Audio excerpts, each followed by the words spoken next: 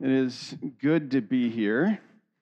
The last several weeks, I know many of you have been praying for me. I have had a bit of a back problem. Others would just call it old age. But I have been on the mend, and I am very much grateful to be here. I would say that I have learned a lot over the last several weeks and grateful for the experience. Don't want to go through it again, but very grateful and have a deeper understanding and sympathy for anyone who has experienced that kind of pain before. But thank you for praying for me. Thank you for your encouragement. I was encouraged the entire time through it. And this morning, I am probably a bit rusty. It's been a little while since I've been up here. And in fact, I missed church service, church gathering for 3 weeks in a row. Now, I know that might seem to some of you like, it's 3 weeks. Others, you might go, wow, 3 weeks. That is probably the most consecutive church services I've missed since I was maybe 4 or something like that. So it is a bit out of the norm for me and not quite my experience. In fact, Kevin even asked me this week if I was still a Christian. So we did get that sorted out, and I was granted permission to get up here again. So, but it is definitely good to be back. Before I jump into the text, there's a friend of mine, Daniel, who it is his last Sunday, I believe, with us. Daniel, for those of you that don't know him, he's been a committed member in this community for a long time. Was a part of this community while at Whitworth and went off to grad school and came back and then committed while serving on L'Arche and has invested in small group and in people's lives here. And when someone is leaving our midst and moving on to another stage of life, he is about to get married to Tatiana, and they're about to move to California, and I thought it would be great for us just to pray over him and bless them as they start a life together. So if you would with me, just extend out your hand in a form of blessing to them, and I just want to pray over them as a couple as they embark in this new journey. God, we are grateful for Daniel and for Tatiana, grateful for their investment in this community, their love for people, their desire to be a part of what you're doing in our midst. And God, we just ask that as they transition to California, as they start a life together as partners, that they might invest deeply in another church community, that they might love people, that they might serve, that they might be an extension of the kingdom of God in that place. And so, God, may the grace of Christ attend them, the love of God surround them, and the Holy Spirit keep them as they live in faith and grow in love, both now and forevermore. And we pray this in the name of the Father, the Son, and the Holy Spirit. Amen. As you know, we are at the midpoint in the series on the letters to the church out of the book of Revelation. And a couple of weeks ago, Joseph mentioned the central focus of our time in the letters is all about the person of Jesus. In fact, he said this a few weeks ago. So this entire book, this entire testimony, this entire prophecy is centered on Jesus. It's centered on the person of Jesus, the work of Jesus, the love of Jesus, the power of Jesus, and what it looks like for the people of Jesus to walk in the way of Jesus. If you don't get it, the whole book is a revelation of Jesus. And as we move through these letters, you're going to see more and more that the letters are pointing to who Jesus is. Our hope, as you know, during this winter is just to look at the letters. Hopefully, our goal will be a little bit later on, post-COVID, if there is such a thing, to look at the rest of Revelation and consider some of the themes and ideas around that part of the revelation of Jesus. A couple weeks ago, Kevin mentioned another important piece to this series, and that is the idea of structure. So each of these 7 letters follows the exact same structure. The first part, they start off with a greeting. It's a chance to communicate a reference to the city or to who it's written to. It's followed by a description of the risen Christ. So all of that flows out of Revelation 1. So this Revelation 1 describes who Jesus is, and then each of the letters circles back to that description of his lordship. Then John gives a word of praise to each of the local churches. So with the exception of Laodicea. So all of them are praised in a unique way. They're commended for their identification or certain things about who they are or how they embody the call of Jesus within the kingdom of God. Then, following this section of praise, there is a section of, for lack of a better term, criticism. Here is where you're following short.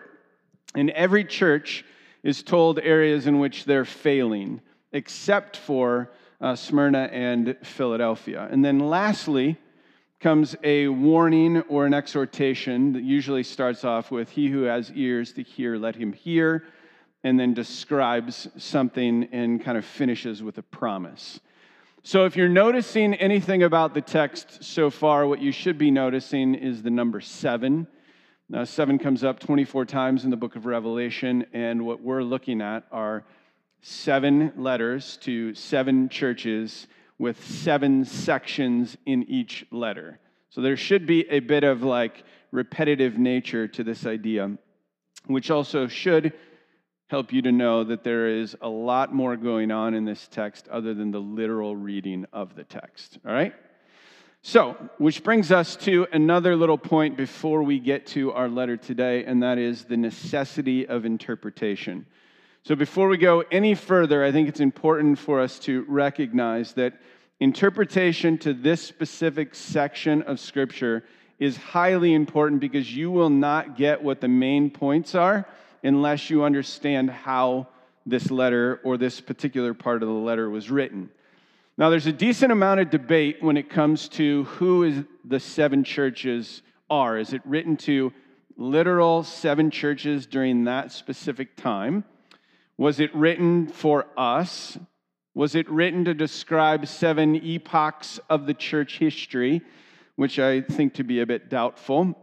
The point really is that 7 is the number of completeness, and many would suggest that the letters represent the embodiment of the churches throughout time. So you can think of them as both localized communities, none of which still exist today in the world.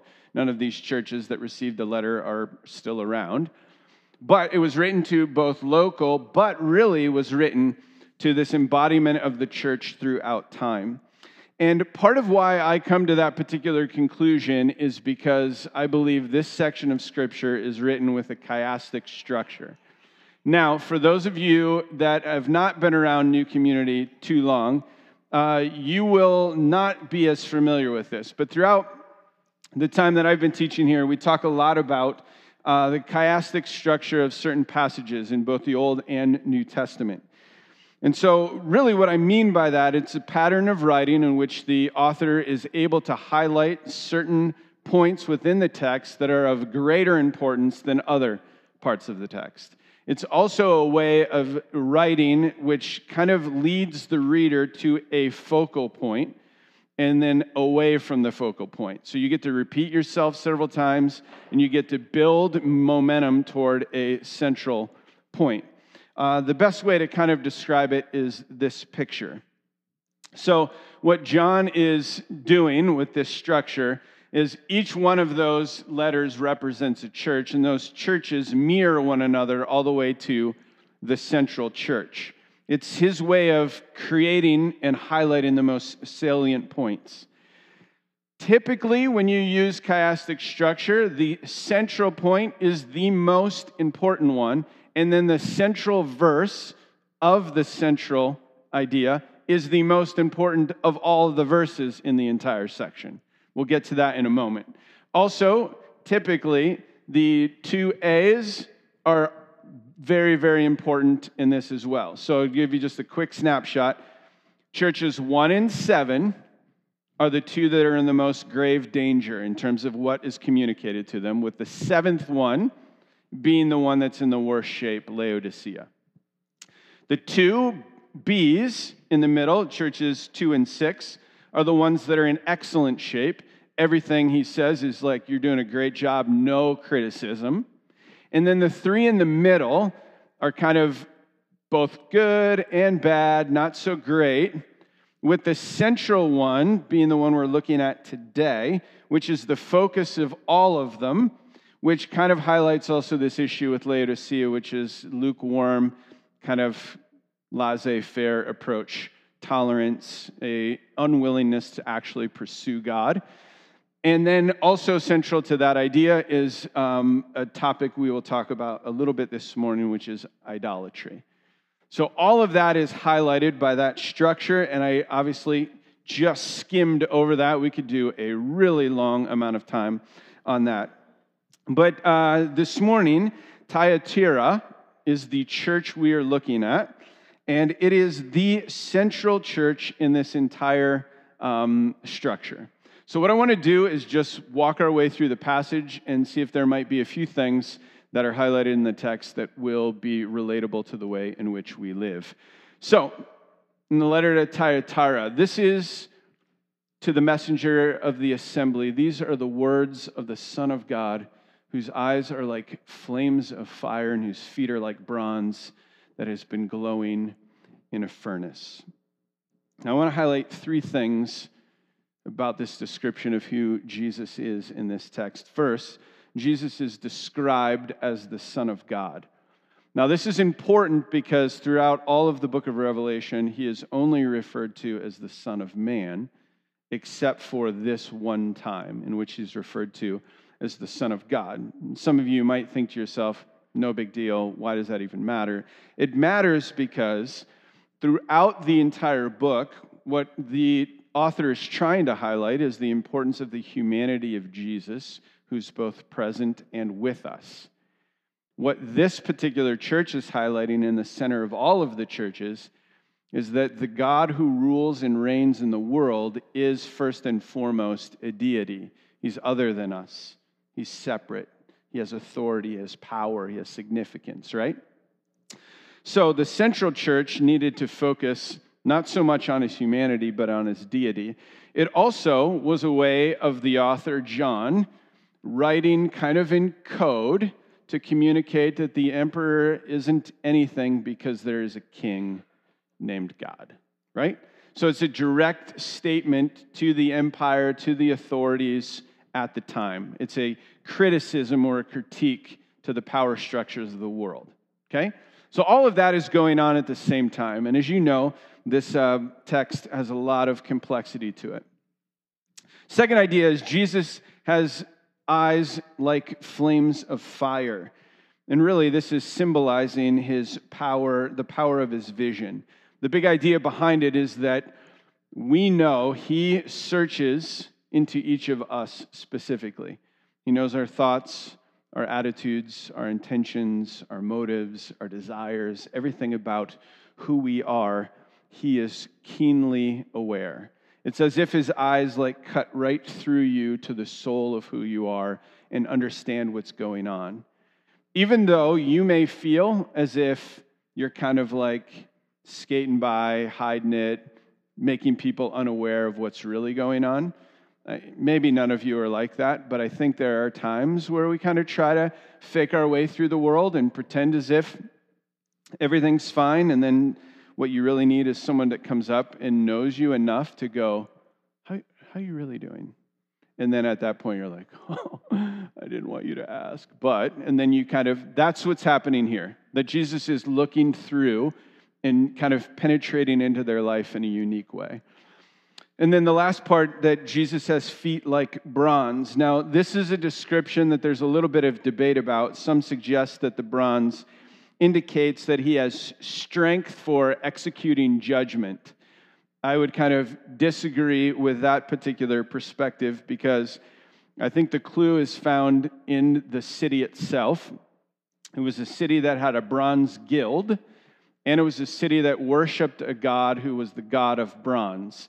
So I think it's more of a statement of God saying, if you have a god of bronze, I'm the better god of bronze. I'm the one that you need to actually be pointing to, and I'm the one whose eyes can melt you. I'm the one who's in control of the whole situation. So I think it's more of a statement to say, hey, I'm specifically writing to you and using illustrations that will make sense to you. I think that's the point. He then moves into commending or letting them know, here are some things I have to say that are really great about this church. He says this, I know your actions or your deeds, your love and faith, your ministry and endurance, and that you are now doing more than you did at first.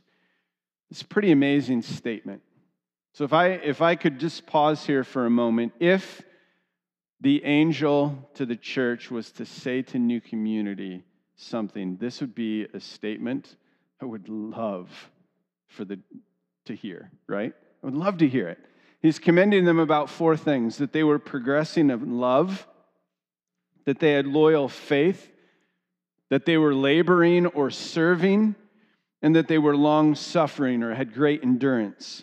And not only are those 4 qualities amazing, what he is saying on top of that is that whatever you were doing before, you're doing even more now. So however good it was, it's only getting better, which is an incredible statement. So he's describing the church, and he's saying, this is what you look like. You're progressing, you're growing, you're walking in faith.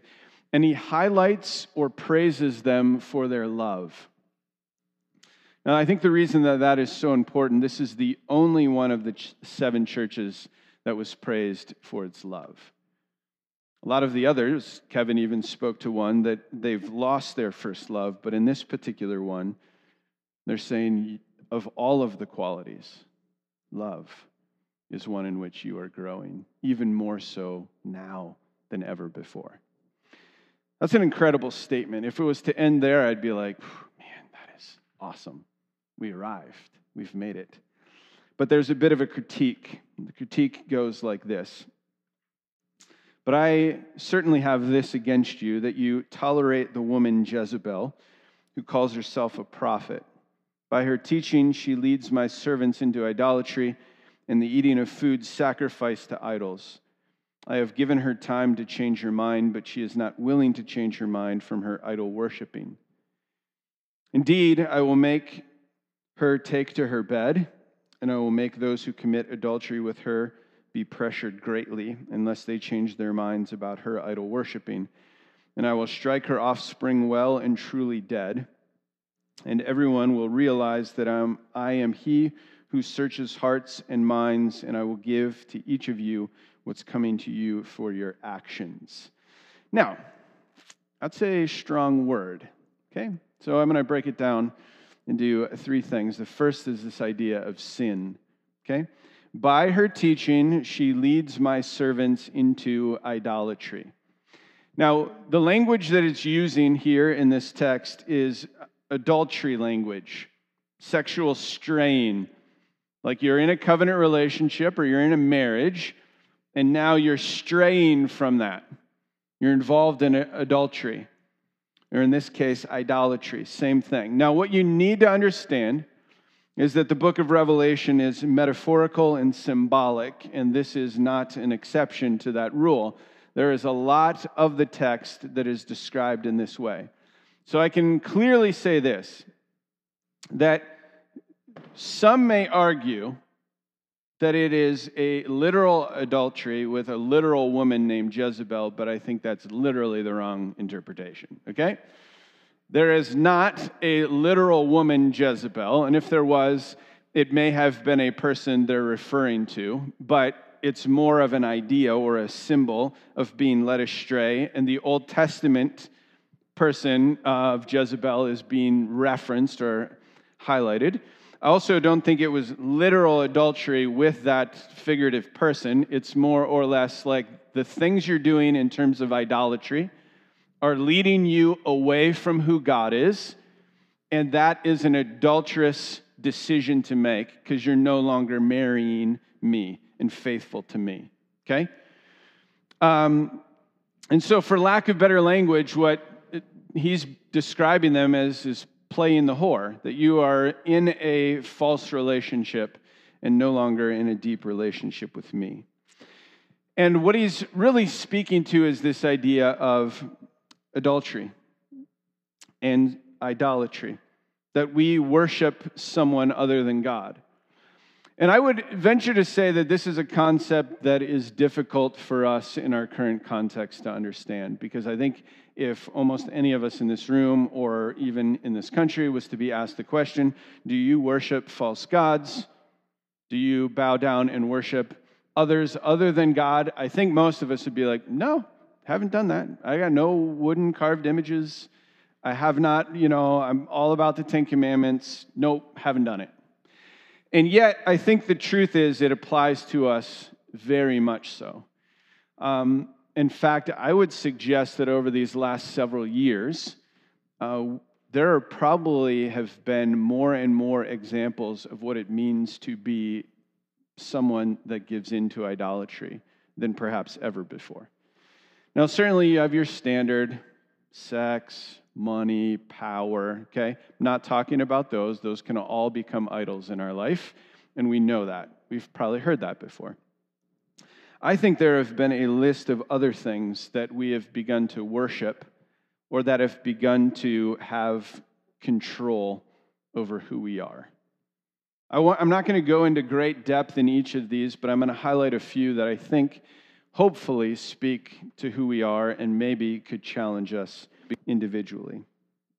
I think one of those things that has probably become an idol for some in our country is the idea of politics. Politics has become a lens through which we look at the world. It has colored who's on our side and who's not, who I should be in a fight with and who I shouldn't be. It's colored the way I look at culture and customs and social responsibility. It's colored so much. It has been divisive. It shifts our perspective. It has ruined joy for so many people, right? I mean, the list could go on and on. If those are feelings you've had, experiences you've endured, that is an example of us starting to shift our focus from a central focus on who God is and what it means to follow Yahweh to being about a God that's different, meaning controlled, focus, attention diverted from central things, okay? Another would be safety and security. For many of us, this season has come with a lot of challenge, with a lot of natural difficulty. There is inherent normal levels of anxiety for all of that. We're not discounting any of that. But for some within our community, within our city, within the world, security, safety, has become the God that is over and above every other decision that's made. These are examples of us shifting from a central perspective of worshiping Yahweh to a attention to things other than. Another would be social causes. I think social causes are very, very important. And obviously our community wants to highlight things that are of deep importance to us. And yet sometimes what I've noticed in our culture and world is that the cause becomes the God we serve more than the people we serve, more than the thing we're even trying to accomplish, right? Another would be tribalism. Who's in and who's out? Some of us have oriented our whole world, our whole philosophy on whether I'm in and somebody else is out, and who are the people that are out and who are the people that are in, and are they with me or are they against me? That's a whole nother God. It is a God that we don't and should not serve. And it is getting in the way of us actually serving the God that we do serve. We could get into other things like an apathy or a convenience centered around what it means to worship God. That I only give God a portion of what I want, not the central things of what I want, right? I mean, the list could go on and on. The point being that idolatry is not something that was like a revelation problem back in the day to a church we can't even pronounce. It's a us problem. It's a today problem. It's a 2022 and going beyond problem, right? And this is a warning for a church that is doing incredibly well in so many things the text is describing. to say, hey, but the central thing might be the thing you're missing out on the most. Which leads to the second part. That's the sin. The second part is the consequences. The text reads this way, indeed, I will make her take to her bed, or in other versions, there will be a sickness, and I will make those who commit adultery with her, again figuratively, be pressured greatly until they change their minds about her idol worshiping, and I will strike her offspring well and truly dead. So, again, let me say that this also is symbolic, okay? What it's not saying is that Jesus is going to kill all of the babies that Jezebel has, okay? That's not what it's communicating. What it's communicating is that the way of idolatry leads to sickness, okay? The way of idolatry, all the things we just described, if you lead your life with those things as the center thing, it will lead to a sickness. It will lead to a lack of joy. It will lead to anxiety. It will lead to a lack of peace. It will lead to all kinds of things that are the least of what you should be pursuing.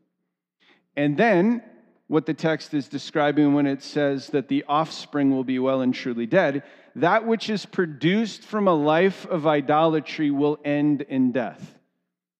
Right? That which is the offspring of a frame of perspective that is not healthy and is not centered on Yahweh will ultimately lead to death. Those are the consequences of actions. It's not that God is riding down on a chariot and is going to smite all of the offspring of Jezebel. That's not what it's trying to communicate, in my opinion. What it's trying to communicate is that this way of life, and it's also trying to give allusion to Psalm 2, is a way that will lead us away from who God is and will result in consequences that are natural and not life-giving. Okay? Which leads us to the central verse of the whole section. So I said, if you have the structure that leads to the central church, then the central church, there's 7 churches, 7th church, the center, 7 ideas. The central idea of all of those, I know it's a lot, is this. And everyone will realize that I am he who searches hearts and minds and will give each of you what's coming to you for your actions. Again, not intended as a threat statement, more intended as a statement to say that God deeply cares for the very actions that you and I take, so much so that the very actions we take are at the center of the entire section. So if you were to say, what is the one thing that the whole 7 churches are supposed to recognize? They're supposed to recognize that the way to live out your faith is in your deeds and actions every day, and that matters for the kingdom of God. We have bought into the idea at times within our culture that what I do on the day-to-day doesn't matter. What matters is what I believe. If I said the prayer, great, all good, don't need to read the rest of Revelation, okay?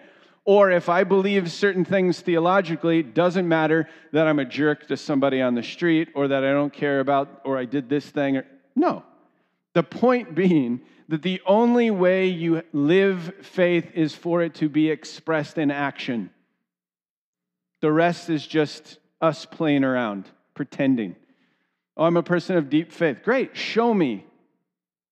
Well, I'm a person of deep faith. Yes, it's called the fruit of the Spirit, right? It's lived out. Patience, gentleness, kindness, forgiveness. Those are all actions that are lived out, expressed, embodied.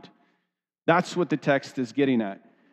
So of all the things, your actions matter, and they matter because of kingdom come. God's will be done on earth as it is in heaven. The opposite of that is idolatry. That's what the text is saying. Which leads us to the last part, which are the promises.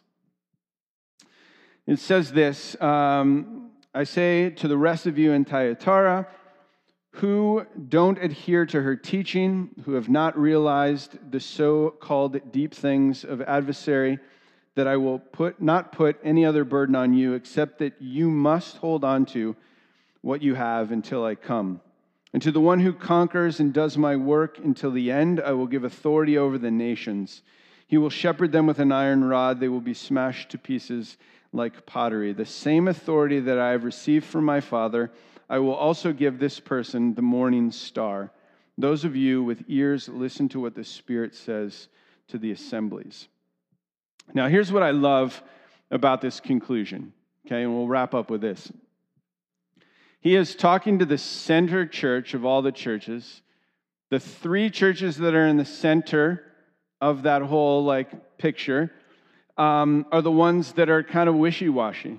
They're kind of a little bit in, a little bit out, a little bit idolatrous, a little bit faithful. They're in that weird space in the middle. And instead of it just being straight pronouncements of man, you're failing, you're not doing enough, you could do more, to each of the churches, he commits promises and says, these things will be true of you. And specifically, 2 promises are given to this church, and I want to highlight a couple others within that section. So the 2 promises to this church, the first is that they are privileged to reign. Okay? That they are privileged to reign. Now, I believe that this is referring to 2 different periods of time. One, I think it's referring to us in the present moment, meaning we are privileged, we're given the responsibility to rule and reign with God as co-creators. From the very beginning of time, in the book of Genesis, there is a statement that God said, I've given you the earth to rule and reign over it, to be creative with it, to usher life from it, to dream, be a part of building the kingdom here. That is our responsibility. It's our responsibility now. I also believe the text is referring to the idea that it will be our responsibility later. So when the kingdom comes in its complete fullness, we're not there yet, but when we get there, we will also rule and reign with God when the kingdom comes. What that exactly looks like, I don't know. Many will speculate, but I think it looks very similar to what it looks like now, in that there will be cities and there will be lands and there will be people ruling and reigning and caring for the earth and loving one another and establishing community and all the things that he asked us to do in the beginning before we kind of screwed it up, he's going to ask us to do in the end, but in a perfect kingdom in which he rules and reigns at the center with us, right? That is what this is alluding to. So one of the promises is, if you remain faithful to me, if you endure in the midst of this, you'll reign with me. We'll actually carry out what we said from the very beginning. The second is that you will be given the morning star. Now, that is not like a reference to a sunrise. It's a reference to a very clear description in the book of Revelation of who Jesus is. So in essence, what the text is saying is that if you do this, you will receive Jesus. Meaning the very inheritance as a son or daughter of the King, you will receive all that is a part of who Jesus is. So sacrifice, commitment, grace, love, and the entire kingdom is yours. What's interesting about this whole section is if you look at both of the churches on the 2 sides of this church, the statements are also this, that he will give us a new name, a new identity, new purpose, that he will promise us white garments and names written in the book of life. All of those promises are promises to say that if we live into who he has asked us to be, if we walk out our faith in the ways that we are called to walk it out, that the promise is he is present with us. Same promise he gave us when he came is the same promise he gives us again, and he will be faithful to it till the end. Let's pray. God, there is a lot of complexity in this book. We know that. There's a lot to be said, and while I would love to talk for hours and think through all of the implications of how this is written and why it's written and what is trying to be communicated, we know at the very center of what you wanted to say to us today is that you see our actions, you value the things we do every single day. And what you want and desire of us is to follow you. What we want, or what you want, is for us to put you center, to have no other God before you, to worship no other thing, no safety and security or politics or money or greed or power or any other thing that could stand in the way of us worshiping you and you alone. What you want is our worship, and that lived out in action. God, may we be a community that you praise. May we be a community that grows in love and faithfulness. And may we be a community that always centers on you. We ask this in Jesus' name. Amen.